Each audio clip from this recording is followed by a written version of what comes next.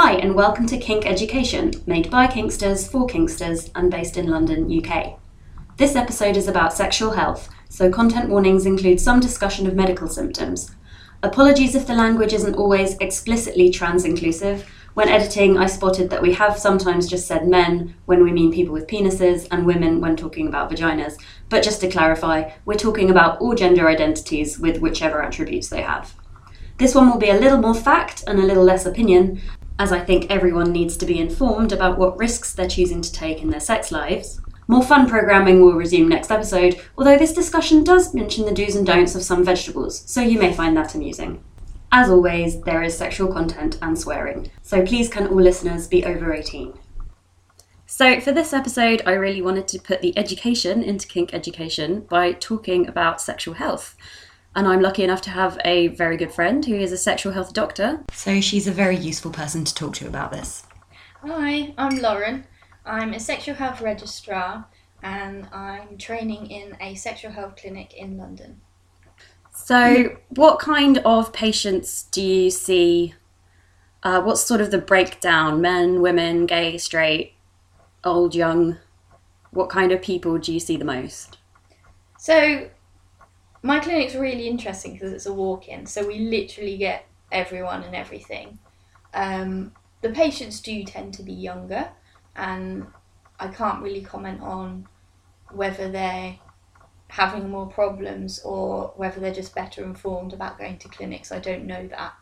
Actually, most of the things that people come with, we see a lot of women with vaginal discharge that they're worried about. Often they've got thrush or bacterial vaginosis, which, you know, they aren't sexual infections, but that's a lot of what we see.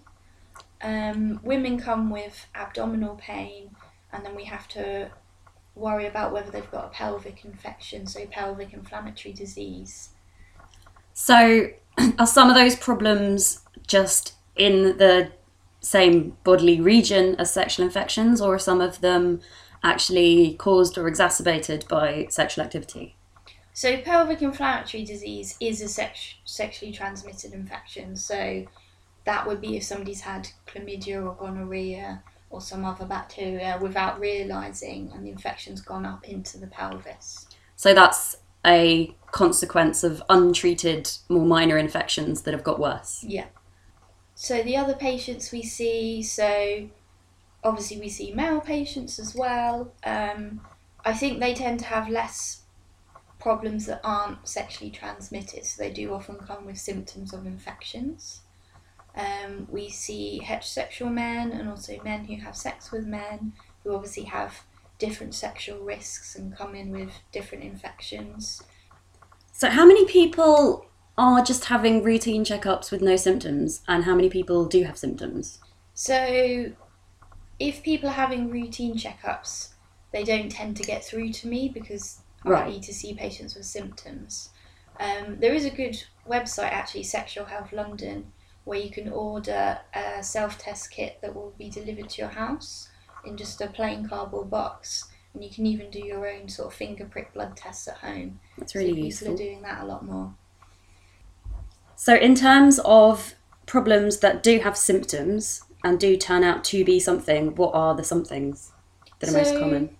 I mean, often women with vaginal discharge, we have to rule out sexual infection, but often it's thrush or bacterial vaginosis, and these are just caused by, you know, using intimate washes, which never use, please. They are marketed as good for your vagina. They are not. Yes, I have seen a lot of people complaining about targeted advertising implying that your vagina is dirty and needs extra cleaning, when actually it's very self-cleaning. And a weird flower smell for some reason. It's best just to use a plain moisturiser like aqueous cream. When I explain these problems in clinic, I say that your vagina has 3 things in it normally. So there's good bacteria, lactobacilli, the bad, in inverted commas, bacteria that cause a smelly discharge in bacterial vaginosis, and thrush. And they normally all live there, and that's fine, and they're in balance, and your vagina will clean itself. Now, things can knock it out of balance, so washing up inside or douching will upset this balance. the feminine hygiene products that we've talked about. If you wear a lot of tight clothing and don't get much air to the area, that tends to benefit the thrush, which will then go out of control. Some people that get a lot of bacterial vaginosis note that things that change the pH of the vagina will do that as well.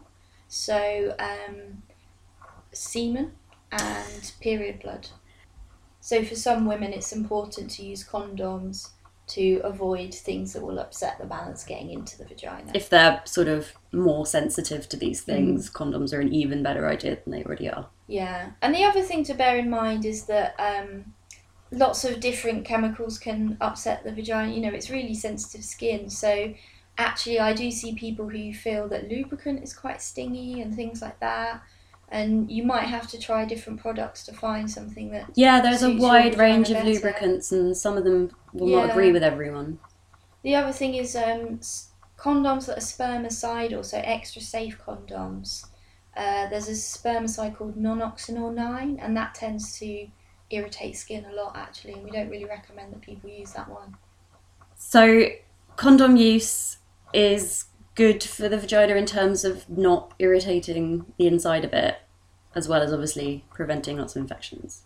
So condom use is good for preventing fluids mixing that can cause infection, and it also gives a bit of protection against infections that you can get from skin to skin contact. Now, just to be clear, some women find semen inside as a problem, some women don't. Yeah, so the most obvious thing for people with vaginas and uteruses is preventing pregnancy, and condoms are obviously, 99% effective for that. So That's obviously a really good idea. They're also a barrier method to lots of infections that are carried in semen itself. So they massively reduce the risk itself. Yeah, so what infections are carried in vaginal fluid? So, well, all the same infections. That's how men get infections. That's how heterosexual men get infections from having sex with women. Right. And what about women and women? So, women and women... So we know that cunnilingus is quite low risk. Yeah. We do see pharyngeal sexual infections, but from what I'm seeing, they seem to be more... That's a very long word. You're going to have to explain throat infections. Ah, okay. And it seems to be more when there's been a penis in the mouth and sort of more at the back of the throat. Yeah. Women and women, obviously things like scissoring, there's still a risk. Right, okay. But we do tend to see less women who have sex with women in the clinic. That does make sense. Yeah. So which infections are from sexual fluids and which ones are from skin contact? Because obviously the skin contact ones, there is really very little you can do to protect yourself, because condoms only go so far. They just go to the base of the penis, but you're touching a lot of other skin. So HIV, hepatitis B and hepatitis C you can get through sex with sexual fluids. They are also from blood-to-blood contact. And the reason which can be risky, especially with anal or very rough vaginal, because you might have very minor skin tears internally that neither of you notice or know just about. Small amounts of blood there. Yeah, very small amounts. And the other thing that we warn people about is fisting. Yeah, that's probably quite a high tearing risk. So we would always suggest that people use gloves and obviously change gloves between. Yeah, latex gloves. Yeah. You can get very cheap latex gloves in bulk amounts off Amazon or eBay or wherever you want to get them. So they're really not a horrible expense. Do invest in some. Then infections that you get through sexual fluids, so chlamydia, gonorrhea, trichomonas vaginalis, and so you will protect yourself by using a condom. Although you can still get them in the throat, as we've discussed. Yeah. So whether or not people are happy to use condoms or dental dams. And then there's the infections you get through skin-to-skin touching. So syphilis is on the rise. Some people will have a sore, a chancre that's painless. They might not know it's there. And that's very infectious. So syphilis is skin-to-skin? Yes. Yeah. So through contact with this ulcer, and the ulcer could be in the mouth, it could be around the bottom, it could be around the genitals. Wow. And then there's obviously the herpes virus. Yeah. And HPV, which is linked to genital warts and cancers. Now, HPV and herpes, I know that they're a lot more common than people think, and yet they have a huge stigma just because they're sort of incurable, as it were. Once you've got the herpes virus, it's with you for life, but it's very largely dormant. So people who do have the herpes virus in their system, whether it's oral herpes, which gives you cold sores, or genital herpes, will actually not have that many symptoms over a lifetime. I mean, I know some people have one outbreak, maybe two, and they never hear from it again. That's more common with type 1 herpes, actually. Okay. It used to be that type 1 herpes was around the mouth and type 2 was around the genitals, but with oral sex, being very popular, that's not always the case. They've just crossed over now. Yeah. So, people with type 1 might often get a nasty first outbreak and then they're less likely to have subsequent outbreaks. People with type 2 might have a lot of outbreaks at first, which gradually weans off. And sometimes we need to put people on suppressive treatment for maybe a year or so, just to get on top of the outbreaks so they're not having them. And are they contagious only during an outbreak, or could you technically get them from someone who hasn't had an outbreak for years? So this is the problem. So the herpes virus you catch through skin-to-skin contact. And again, you need kind of rubbing, you need like microabrasions in the skin for the virus to get through. So through sort of sex, you're not going to get it from just like patting someone. And then obviously it causes the infection in the skin, you get blisters and ulcers, it's very painful. And then the virus goes to the roots at the base of the spine and just goes to sleep. Right. And then different things can make it come back and trigger it to come back as an outbreak. Some people know when the outbreak is coming and they get sort of a little tingling feeling before it's coming. And what we say to people is that you're infectious, before your outbreak, so if you know that it's coming, during your outbreak, and then for a week afterwards. So that would be a good time to avoid sex because you're more infectious at that time. However, we do know as well that some people shed the virus even when they have no symptoms whatsoever. And probably that's how people are getting this infection often. I see people that are quite surprised because they weren't aware that a partner had had this infection or any symptoms before. And some people might not even know that they've ever had herpes because they might have had one tiny blister somewhere and not even noticed it. So that, and some people do find that difficult, the idea that they can shed it. So we do explain that people should inform their partners that they've had this infection. Yeah. And the evidence is actually that if your partner's aware, that they're less likely to get it in the future. But also bearing in mind that 70% of people have been exposed to the herpes virus. Yeah. So it is really, really common. And HPV? HPV, I don't know the numbers for. There are 100 different strains. Wow. Through skin-to-skin contact. So lots of people have been exposed to it. So there are 2 strains that cause genital warts, and there are 2 strains that are associated with cancer, and that's cervical cancer, but throat and anal cancer as well. So as well as girls being vaccinated with Gardasil at age 13, our clinic's also offering the vaccination to men who sleep with men under the age of 45 to try and cover them against HPV as well. Is that going to work though if you've already been exposed and you might already be carrying it? So you can actually clear the HPV virus. Okay. So when women come for smear tests, sometimes we see there's HPV in the cells, and then we just follow them up with repeat smear tests sort of a few months later, and sometimes it can be gone. And having the vaccine can sort of encourage you to clear the virus as well. That's really impressive. But there is a huge stigma around herpes, and it really annoys me. I don't have it as far as I know, but like you said, I could be carrying it and not have any idea about it. And I've definitely had partners who have informed me before anything happened. By the way, I've had herpes in the past. Okay, and that's to be commended. That's very good Yeah. that they're explaining that to you. That's really responsible behaviour. Although, I mean, I may have had partners who knew that about themselves and chose not to tell me. Or they might have carried it and, as you say, not had enough symptoms to even be aware. Yeah, as I said, 70% of people. And some people have had cold sores, and that doesn't carry the same stigma, even though it's the same virus. If people have had cold sores, they are slightly more protected against getting genital herpes, but you can still get both. Another thing to mention is the only way we can test you currently for active herpes is to do a swab of a lesion. So people need to come to the clinic when they have a blister or an ulcer.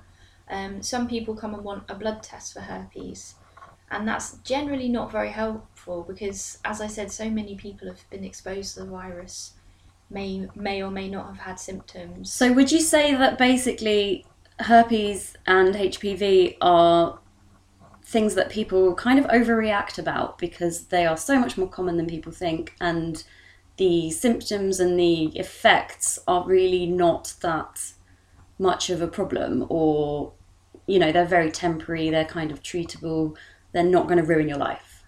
Yeah, I mean, with HPV, I think people need to get themselves vaccinated. I think that's really important, and I'd recommend that everybody that can does. Yeah, that's definitely the best option, if it's an option. With herpes, people do get very upset. They worry about whether or not they can have sex again, and that's fair enough. You know, it's very unpleasant to have a herpes infection, especially the initial one, if they have a nasty first outbreak. But after that, there are going to be years and years of your life where you're symptom-free, and I really try to say to people that they can have a happy, normal sex life afterwards. If people are really worried about transmitting it, that's another reason to get put on suppressive treatment. So some people take acyclovir long term, that's an antiviral medicine, and it will reduce your chances of passing it on as well. That is good to know that that's available. The other thing we haven't mentioned is genital warts, yeah, which is also from the HPV virus, but different strains, not the cancer-causing strains. So it's important to remember that if someone has warts, they're not going to make you more likely to get cervical cancer. They're just annoying. So people come in, you know, they're unsightly. No one wants to have a wart, but they're not dangerous, and we can treat them. We have creams, we have solutions. The old treatment is sort of freezing them off with a cold spray, which we can still do, but we don't have to do. So they are pretty treatable. So just going back to the fluid infections, so gonorrhea and chlamydia are the big ones, and I know there's lots of government schemes, especially for sort of 18 to 24-year-olds, because they are, unfortunately, probably the least informed, and can be seen as quite a promiscuous age group. You know, they're just discovering their adulthood and their sexual freedom, and maybe don't make the most informed choices because sex education in this country is not that amazing. Then again, we've got an older population and they don't know much about sexual health. Yeah, that's very true. Yeah, it's not like sex education used to be better. It's getting better, but it started off pretty much non-existent. So yeah, I'm sure the older generation don't have the STIs are on the either. rise in the older generation as well. The statistic is that 1 in 10 people between 18 and 25 may have chlamydia. So we just recommend regular screening. And that's really dangerous because I think it's one of those things that operates in the background with no symptoms. I don't know if I'd label it as really dangerous, but I would say... I just mean dangerous in terms of not realising you have it. Yeah, often people don't realise they have it, and then you wouldn't want something to happen like a female person having it for a while and then it developing into pelvic inflammatory disease, which can then affect your fertility in the future. Yeah, I know that it does affect fertility without you realising it's happening. So regular screening is the way forward, and condom use, obviously. Definitely. So a very high-risk group traditionally is men who have sex with men. Mm-hmm. Is that because the perception is that they have a lot more partners, but is it also because, is it true? And how much of it is purely about partner numbers and how much of it is because of unsafe sex? So men who have sex with men are a higher risk group. Some men who have sex with men don't always want to use condoms, and that's their choice, but obviously we try and advise them other ways to be as safe as possible. There are things like the saunas in London where people can meet for sexual partners just then and there, and they may have group sex. And then there's also apps like Grindr where people meet up for sex as well. Yeah, it's getting increasingly easier to find hookups. And not just for gay men, although I think Grindr really set the tone. And since then, there's obviously loads of apps for all genders. Mm-hmm. And people, so they're hooking up with people they don't know that well. They don't necessarily know their sexual history. They're not necessarily going to ask. They are asked. They're not necessarily going to tell the truth. And people are still choosing to take the risk of not using condoms. Yeah, and obviously I would advise to use condoms and that they protect you against infections, but we also have to be realistic and know that people are going to do what they want to do, and us just sitting here and saying use condoms over and over again may not solve that problem. One thing that's come about in the last few years is the evidence about pre-exposure prophylaxis for HIV. Yeah, also known as PrEP. PrEP, yeah. And that's taking an anti-HIV medicine either every day, or there's a special regime you can take around when you're going to have sex. So, for example, if people know they're going to have a big weekend, go to a sex party, something like that. It's very good at preventing HIV, and you can find out a lot more about it on a website called I Want PrEP Now. If you Google that Good one. name. Although because HIV has been, the most publicised sexually transmitted infection ever, really, and because we're getting increasingly good at preventing it and treating it, do you think that's made people complacent about all the other infections? So, I mean, it's fantastic that people are getting protected against HIV in ways that suits them and in ways that it's acceptable to them. We have seen rises in rates of other STIs with this, like gonorrhea and syphilis. So it's really the person bearing in mind that there are still risks out there and what risks are acceptable to them. The other thing that we're seeing at the moment as well is a lot of antibiotic resistance in gonorrhea. So at the moment we do have to treat it with an injection of antibiotics, just to make sure there's really good level of antibiotic in the body.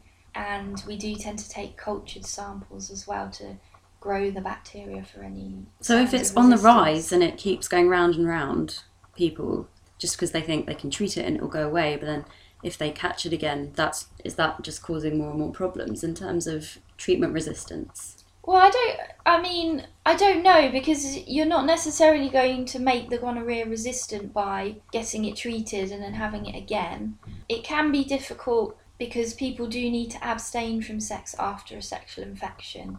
And so sometimes we do find situations in all people where they've not quite waited the time period after being treated, and they might have sex with their partner again. And so a few times we've had to re-treat people with antibiotics, which can be a bit difficult.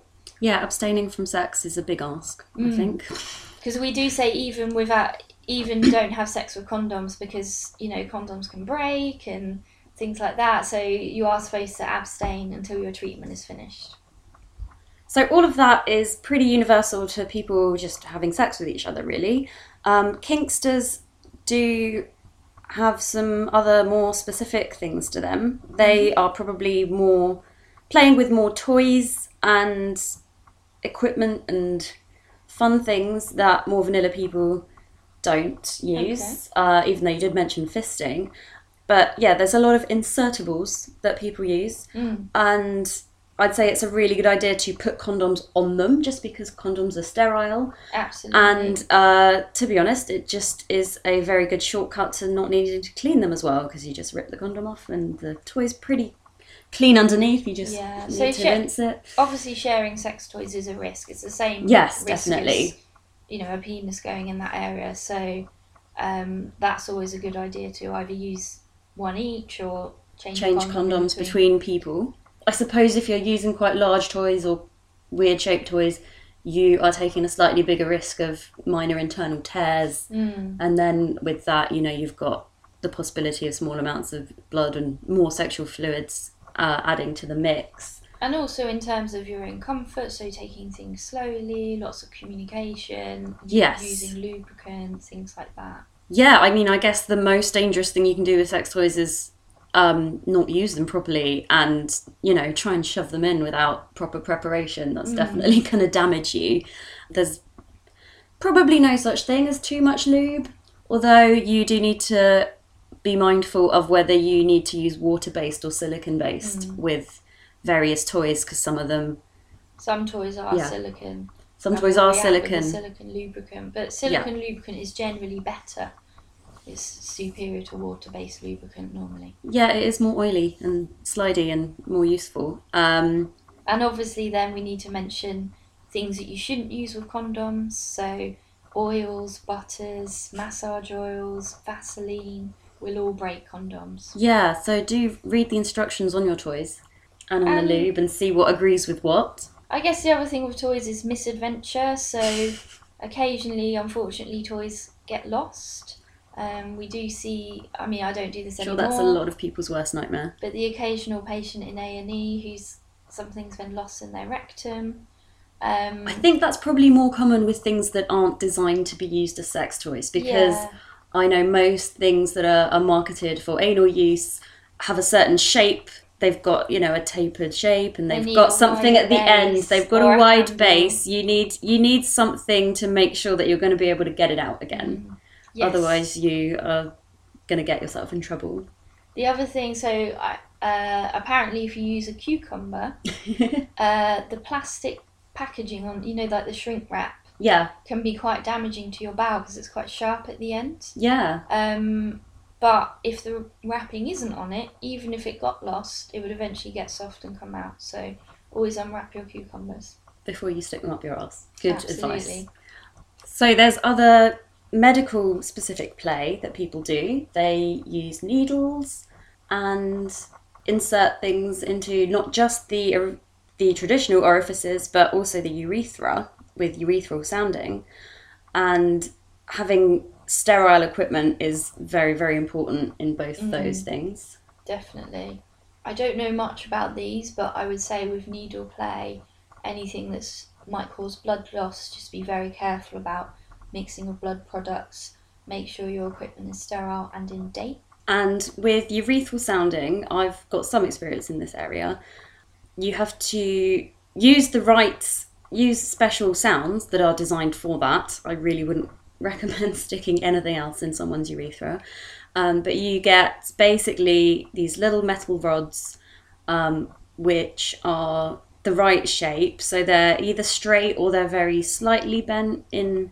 You have to sterilize them first, so you put them in boiling water and handle them very carefully. Clean the area before using them. Use lube directly out of the bottle, so it's as sterile as possible. And when people look at urethral sounds, they sometimes think, oh, that looks really scary, I'm going to use the thinnest one possible. That's actually really not a good idea, because the thinner it is, the more likely it might be to accidentally pierce the skin, which is the most horrific thing to think about. So when you're looking at urethral sounds, look for ones with a nice blunt end. And even though you do want to use quite a narrow one, don't go for ones that are like pencil lead thickness, because that's actually going to be more scary. The advice I would give for starting it is, lots and lots of lube, make sure everything is super, super clean. And like any play that involves inserting something, take it really, really slow.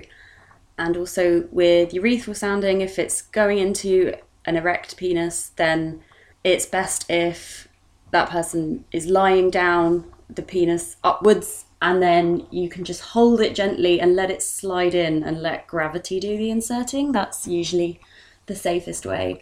But I don't have a penis myself, so I can't really comment on what the actual sensation is, but I've been told that it's a bit like getting a hand job from the inside. which is an intriguing thing. So once you've got a sound inside, you can just kind of wiggle it gently, and apparently that's quite pleasurable. But that's quite a niche fetish, and it's not for everyone. So I just thought I'd give some advice for people who are into it. But anyway, so moving from that back to more common things, a lot of vagina owners in particular will get UTIs quite often if they are having lots of rough sex. Cystitis is quite a common one. And yeah, I think people who have a lot of sex tend to notice that they get those a little bit more often. Yeah, it can be very frustrating getting urine infections. They can be quite painful. So urine infections are caused by germs from the bottom coming forward. So wiping from back to front is bad, so always wipe from front to back. But I mean, it's not a case of having bad hygiene practices. It's just a case of when you're having sex. So having sex, everything gets moved around. Yeah, I think the term from the sitcom Coupling, where the character of Jeff describes sex as doing the squelchy, is quite apt here, because when you're just rolling around in bed with someone and everyone's got their genitals out, just basically, sexual fluids get everywhere, and, you're going to be exposed to bacteria that you wouldn't if you were keeping it in your pants. And I think the in-out movement as well can encourage things to go up the female urethra, which is quite short. And very near the vagina. And bearing in mind as well that if there's any anal play, try not to then move to the vagina or wash or change the condom in between. Yeah. Peeing after sex is a really good idea because that will flush out anything that's made its way up there. Other general UTI prevention tips are drinking lots of water and not holding it when you need to pee, just going straight away. And cranberry juice as well can be preventative. The evidence is mixed, but some people do find cranberry juice helpful to prevent urine infections if they drink it regularly. Yeah, so even though cystitis and urinary tract infections aren't something people give each other, they are things that you can end up having a lot more of if you're having a lot of sex. So thanks very much for talking to me. I know you had to be in your official doctor capacity and give your official advice rather than any fun personal stories. But I hope that it's been useful. You definitely used some long words and mentioned some official science facts, which are very important for everyone to know. So thanks very much. You're welcome. And all I will say is have fun and be careful. Good sign off there. I also want to be a bit self-indulgent and play a song from a show I really like that's on Netflix. It's called Crazy Ex-Girlfriend, and there's an episode where the protagonist gets a UTI from all the sex, and her boyfriend is a little bit proud of this somehow because of all the sex, and she's like, it's not a good thing, but okay. But it's a really funny song, so I will play it now. What's that burning feeling every time you pee? Well, that's how it goes after you have so much awesome sex with me. I gave you a UTI. Yeah, I gave you a UTI. My sweet love injection caused a urinary tract infection. I'm just that good, I didn't even try. I gave you a UTI. Okay, so it's not really a comment on the quality of the sex as much as a lot of sex has been happening and there's just a very natural transfer of bacteria Don't ruin this for me!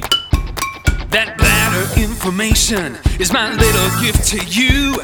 Yeah, sometimes chicks need medication after what I put them through. Come on, sing with me! No, I'm not gonna do that. I gave you a UTI. A UTI. Yeah, I gave you a UTI. A UTI. I'm so good at sex, your maidenship got wrecked. My penis is the reason you may die. I gave you a UTI. One night with me is pure ecstasy, cause I know just what you like. But you should know for a week or so you won't be able to ride a bike. Sorry if you have to cancel that spin class. I'll pay the cancellation fee because I know a lot of times you have to book this specific bike in advance.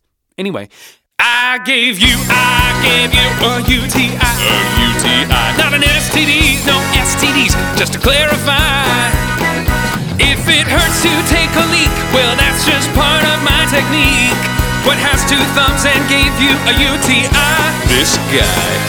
I gave you a UTI. I gave you a UTI. I gave you a UTI.